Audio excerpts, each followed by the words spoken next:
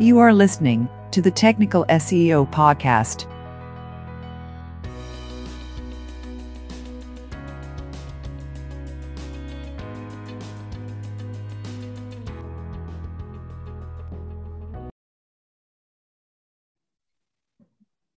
Hello and welcome to the Tech SEO Podcast, where we explore technical SEO and everything that comes with it. My name is Kira Davidson and I'm an SEO consultant at Salt. Today I'm joined by Arnott, an online consultant at Online Market Think. Welcome to the podcast today, and how are you doing? I am good. I'm good, Kira. Thanks for having me. I'm really excited to speak with you today. We've got lots to talk about, but before we get into the ins and outs of measuring core web vitals at scale, we always like to get into the ins and outs of our guests a little bit more. How have you got to your career in SEO today? Can go a little bit back, but used to be in telecoms for about 8 years and more on the technical side. So this is managing back-end development. And then I got approached by somebody I knew to build a web platform. And this was back in 2005, so a long time ago. And whilst doing it, people just started to, I think people were just starting to use Google Analytics, and SEO just became a little thing, but not really. And that's when I was first introduced to Google Analytics, for instance. I didn't know why it was necessary, why you should look at it. And fast forward 15 years later, I'm telling everybody, you should do this and blah, blah, blah. So basically started there and then got a proposal for 20K to do SEO. And I thought, is it that hard? And I basically started reading, back in the days, the SEO Moz blog. So I started reading, started changing heading tags, started seeing more traffic. And so that was interesting, and started to understand what links were doing and all kinds of stuff. So organically grew into it back in the days. And then I got a hernia, was unable to work, but I was able to learn a lot. So I read everything there was to read. And luckily, I was introduced to two Dutch SEOs. One of them is actually quite well known. One is called Joost de Valk, who's incidentally the founder of Yoast, the plugin loads of SEOs use. So he basically introduced me and told me loads of things. And he helped me get in touch with people in the whole of Europe, and basically started building a network. And he told me, you need to meet these people. And so it started that way. And I basically, from that, I started my own consulting, basically as a freelance consultant. And that's still what I'm doing, 13 years in. So been self-employed for 13 years already. So oh, wow. Loads of fun. Yeah.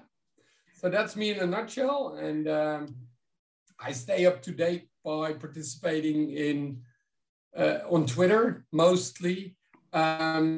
I think the other part is going to a lot of conferences, which was crap in the past 2 years, but it's slowly starting to open up. I usually don't really make it to an awful lot of talks.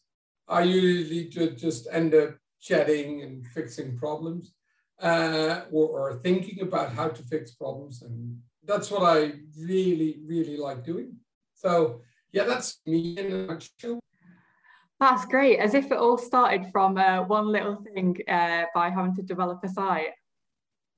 It did. And I still remember that we had like a page with 5 H1s, and we changed it into a single H1 and we got traffic.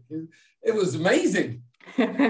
So yeah. And I must say that in that process, I stopped doing SEO for a while, because it was simply just buy links or rent links, change a bit of context, change the page title, and off you go. And then it was just too easy. There was not a lot to be gained. And one of the things the way I approach SEO is more about what's in it for the business, because traffic itself doesn't do anything. If you can get them to convert, it's a lot better. So started moving more into CRO and web psychology and analytics. So basically took my whole client base and saying, we're not going to do any more SEO. We're going to do this. And they all agreed. And so I started doing way more of that. And I think about 4 years ago, it became interesting again with the whole semantic web and more of the structured data and how entities fit in and how intent is classified. And so now it becomes interesting again, the whole SEO game. And the technical part of SEO, I always really enjoyed. That's really good. And that falls nicely into what we're planning to talk about today around measuring core web vitals at scale. So I think in relation to this, the best place to start is at the beginning. So like, what are core web vitals, and ultimately, why do people care about them? Oh, what are core web vitals? Well, core web vitals is something that Google has started to push a lot. And it's about the experience people have when loading a page or visiting a web page. So it talks about when is it fully visible, when can you interact with it, those kinds of things. This is my personal opinion. I think one of the biggest pushes for core web vitals by Google, the reason for it is they say it's to provide a better user experience. And I agree. But I think there's something else at play here as well, because if we make faster websites, they're easier to index. Yeah. If they're easier to index, Google can index more at the same cost or the same amount for less cost. Yeah. And we're talking about massive cost savings. And in the beginning, and you can see this in a website called WPOstats.com. I think it's sponsored or even started by Google. It's basically little use cases where they say Zalando shaved 0.2 seconds of their largest contentful paint, which resulted in 40 million extra revenue. Interesting. So these are little cases. And what they were trying to push is you should all make your web experience a lot better. Nobody really listened, right? So there were some people, I mean, I've always focused on a faster web page because I'm an impatient person myself. So screw that, it needs to be fast. But there's loads of other reasons as well.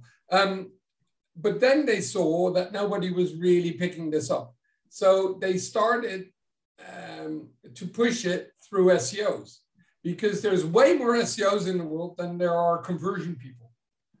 And we've already educated like clients that search and Google search and organic search is so important. So then they said, then they did the PR campaign where they said it's a ranking mechanism. Right? Yeah. We still remember this.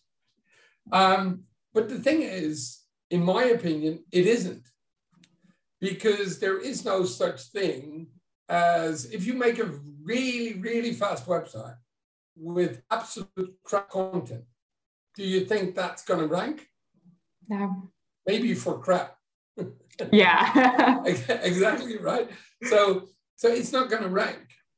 So the way I see these kind of speed things, they're embedded in the feedback loop. So basically in RankBrain. So if you're competing for two positions and one is way slower in the experience than the other, and people click on it and go straight back to search and click the other result, it's a very clear indication that the other one should outrank it. And one of the reasons people do it is because it takes too long. Yeah. Right. So in that way, you can say, yeah, it's a ranking. It's a ranking factor, but it's not the ranking factor as we think it is. Right. So, yeah. Why is it important? I think it's really important. If you want to achieve something with your website, it needs to be fast and provide a good user experience. Mm-hmm. So in your opinion, then, it's not important because it's a so-called ranking factor. It's more a case of it's important from more of a conversion point and return on investment. Yes. And so I made a really interesting business case at a very large corporation where if we make our pages load 20% less JavaScript, at our scale, that equals to 21,000 trees in carbon footprint. Wow. If we do the same thing and we boil down that half a second of full load time decrease, on average, would boil down to between 12 and 52 million revenue on a yearly basis. Mm-hmm. So there's like different ways of approaching it. The other one is, even in hosting costs, if you're a massive site, if you ship 20% less, you're saving 20K in hosting, in data transfer. So there's a lot of reasons you should be doing it, but I don't think SEO is the main one. Mm-hmm. So then I'm guessing you're aware around Google sort of experimenting with TED and MED because they're wanting to find a metric that replaces FID to improve overall a page experience.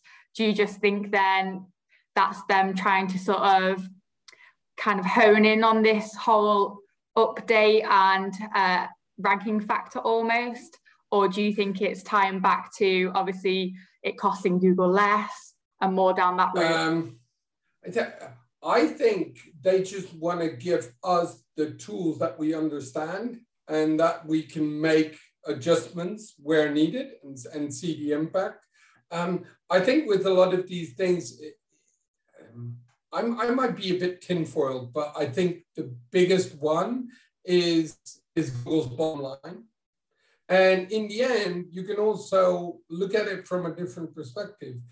If users stop using Google, they don't have a business model.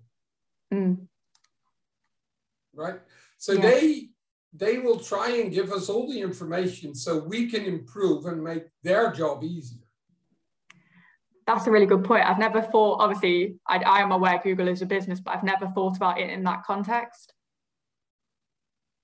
Well, but you should, right? Yeah. So the interesting thing is Google keeps saying, do it for the user, right?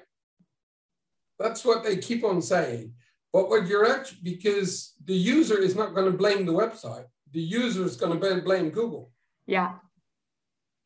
So in essence, they say, protect my user because otherwise I won't be able to make any money. That makes perfect sense when you think of it like that. So, and I think more SEOs should be looking at it this way. Mm-hmm. So that's probably then why Google has the likes of real user data, so field data, and then lab data. And obviously they use real user data, but also do provide lab data for you to check sort of measurements off that. This is a bit of my point, right? Because they position it as a ranking factor, people think that if everything is green, it's good. Yeah.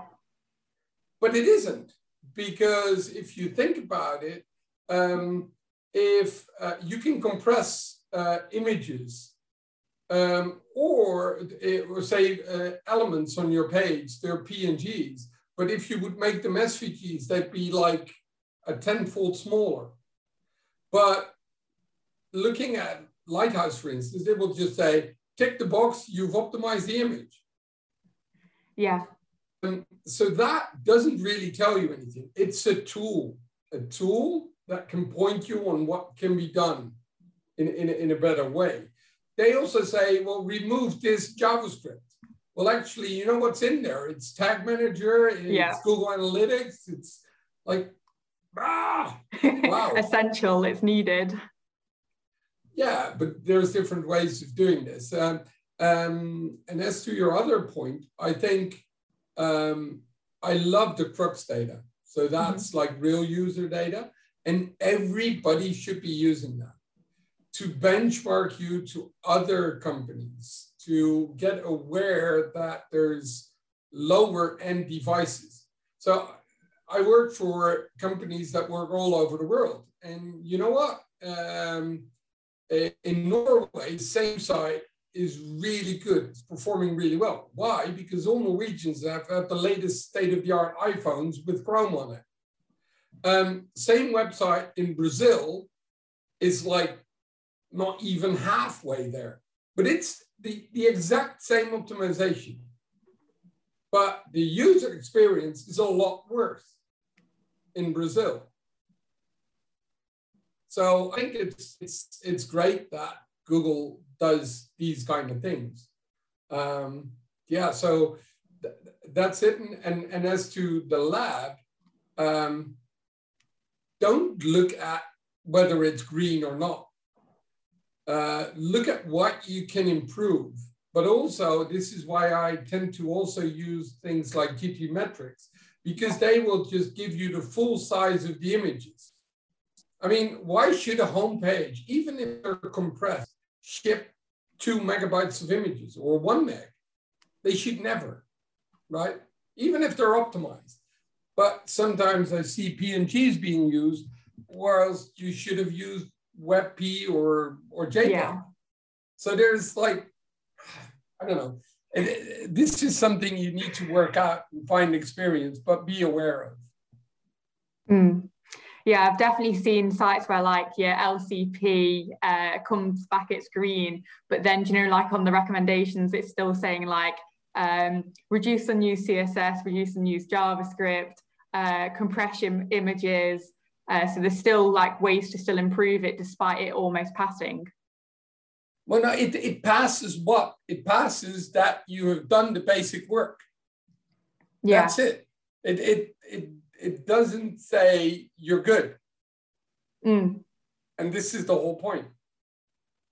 So you briefly touched upon then around how you like to use the Crux report, and you've also like GTmetrix. Is there any other tools that you'd use to sort of manually test for Core Web Vitals? Well, of course, the DevTools. That's like the main thing, but always use it in an incognito version, because the problem is a lot of people use, and me included, we use Chrome extensions. Yeah. Those Chrome extensions either block stuff or they change stuff, but they all execute and they all use the main thread to do stuff on the web page. So the scores you get aren't the real ones. So I think that's a really big one. Of course, the PageSpeed Insights is also a really good one to check out. I think those are the main ones. And I mean, DevTools, you can do pretty much everything on there. So you just need to know your way around it. No, I agree. I personally really like DevTools. I like the performance tab to sort of see the layout shifts, to see like the main thread work, and then to highlight like the LCP and if there's anything. There's a really good one made by Philly Wiese, but basically it does the CLS and it does 2 tests and then creates a GIF and then highlights the shifting elements. Oh, that's cool. So it really helps you explain what needs doing to devs. Yeah. And then they say, well, why is this happening? I was like, well, I don't know why. You need to like have a look at this. Yeah, I find GTmetrix, on the video section, that's quite good for sending over like content layout shifts. Yeah. Obviously, to check a website that's got like 40,000 URLs manually would be horrendous. So when it comes to like enterprise sites, how would you navigate measuring core web vitals? Multiple ways, right? So first, you need to think about scalability. You need to think about, because usually a large enterprise site, not every page is different. There's like probably 5 or 6 templates, whether it's a news site, whether it's whatever, right? If you go on eBay, there's like, I don't know, 4. You've got a search page, a category page, a detail page, a search results page, and 2 more. But those are the ones that are important for users getting to the site. They're templated. Yeah. So look at it from a templated way. What I tend to use is Sidebulb for a lot of the crawling. And they've just released a server-side version, which is a lot more powerful and a lot easier because my standalone takes a while when I want to do a multi-million. But the cool thing it does, it's great for spotting site-wide issues. So one of the things that I really like about Sidebulb is that it can highlight JavaScript and CSS files and how often they're being called and how much of the actual code is used to render the page. Oh, that's really good. Because that way you can basically immediately see, because otherwise you do one page, you go to a dev and they say, well, it's used on that page. But this way you can literally say these lines are not being used for initial rendering. And then you can have a conversation. So I use Screaming Frog, which is also fine. And then with PageSpeed Insights connected, which gives you a lot of details. And I think you start with finding where are we, right? So are there any large images on the site? Is there like these kind of things? Because those are the easiest to fix. Yeah. Very tangible. But then when we go in deeper, and I think this is where we're getting with measuring core web vitals at scale. I had an issue where, and I think this must be familiar to you as well, right? You implement fixes, you turn around, you get back half a year later, and it's gone. Yeah. The scores are all the way down again, and nobody and I was getting enormously frustrated because I was helping a very large corporation making steps, and I first focused on speed. We did all of that. And then I turned around and did other stuff like setting up a department and stuff, turned around again, and we're almost back to square one. And I'm definitely not the only one who's been there, right? Yeah. So I started looking at how can we change this behavior?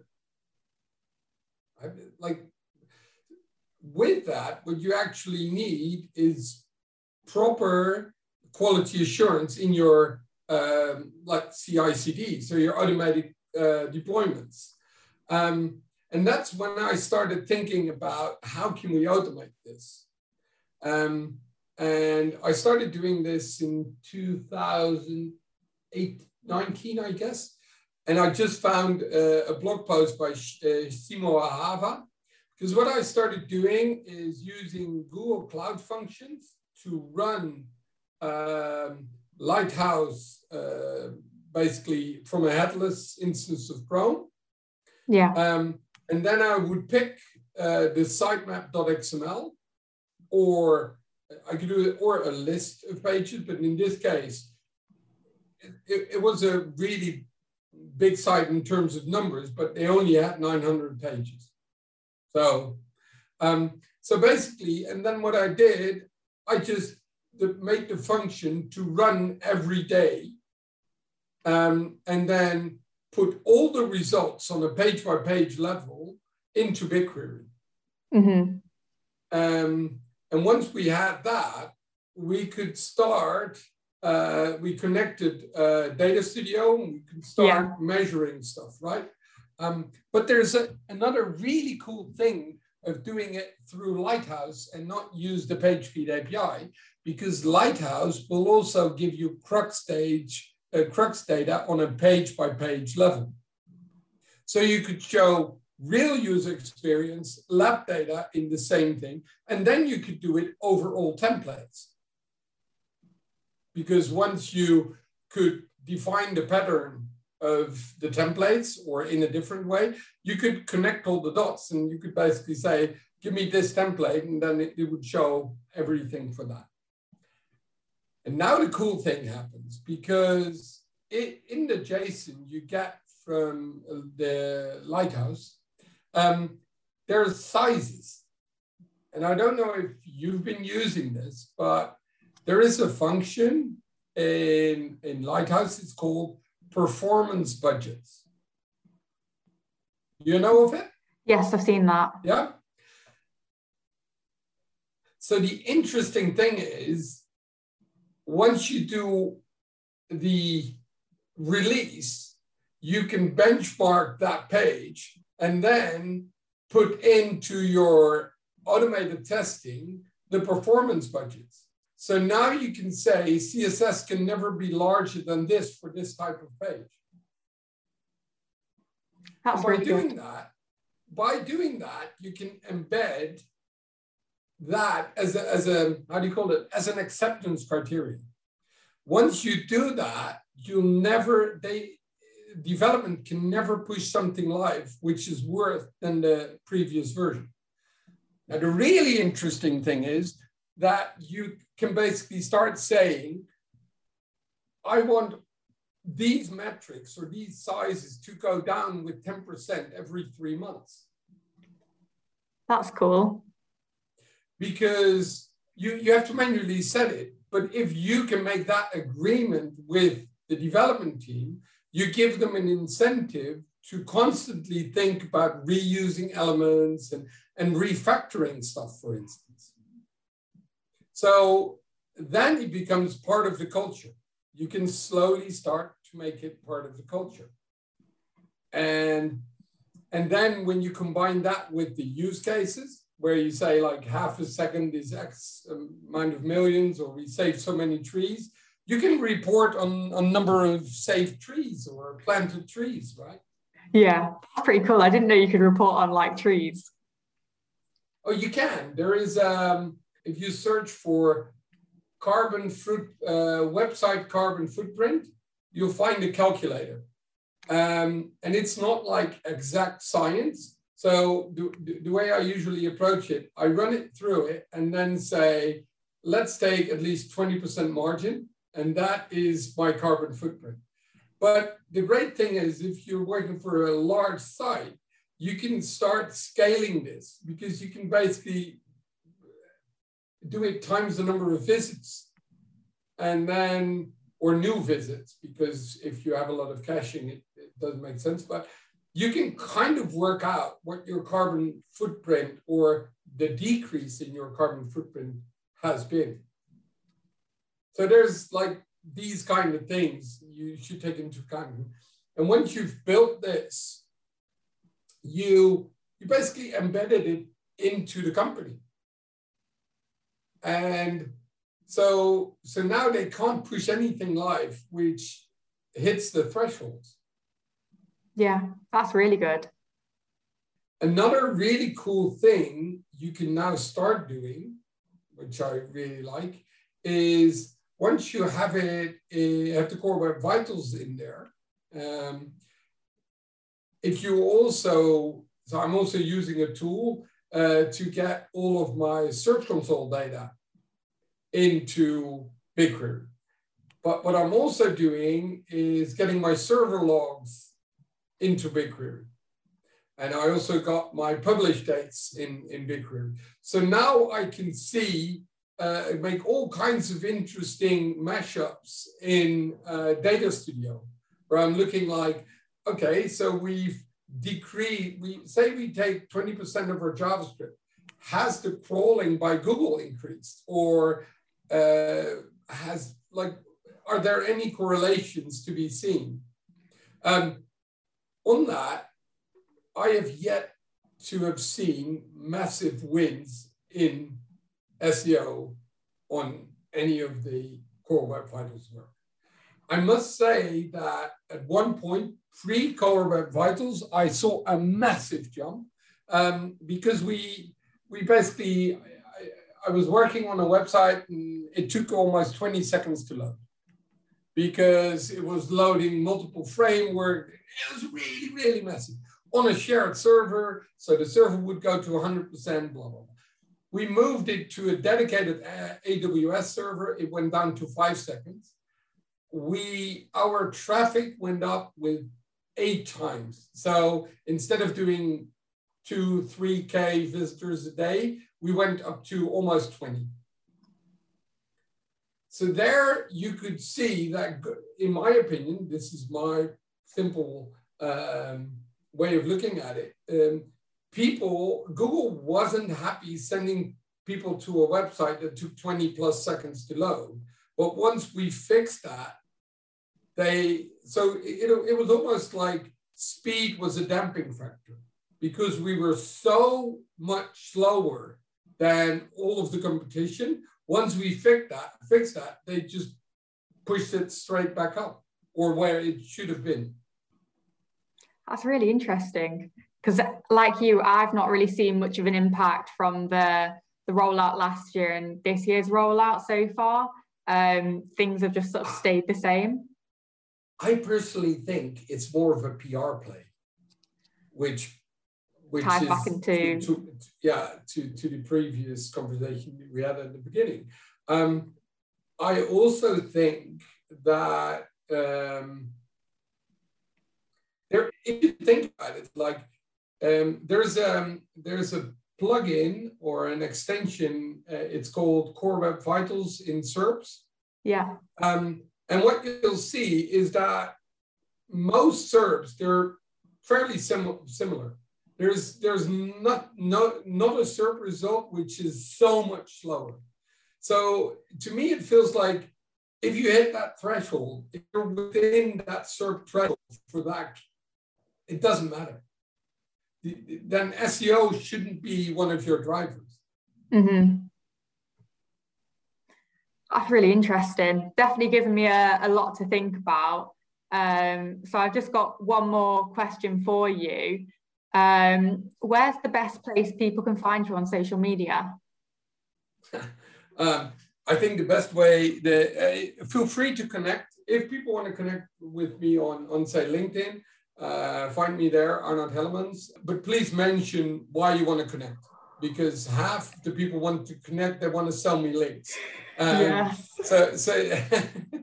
So just say, well, I listened to the podcast on Core Web Vitals, it was awesome, or say, I fully don't agree, that's also fine, and we need to discuss, that's also fine. So that's on LinkedIn.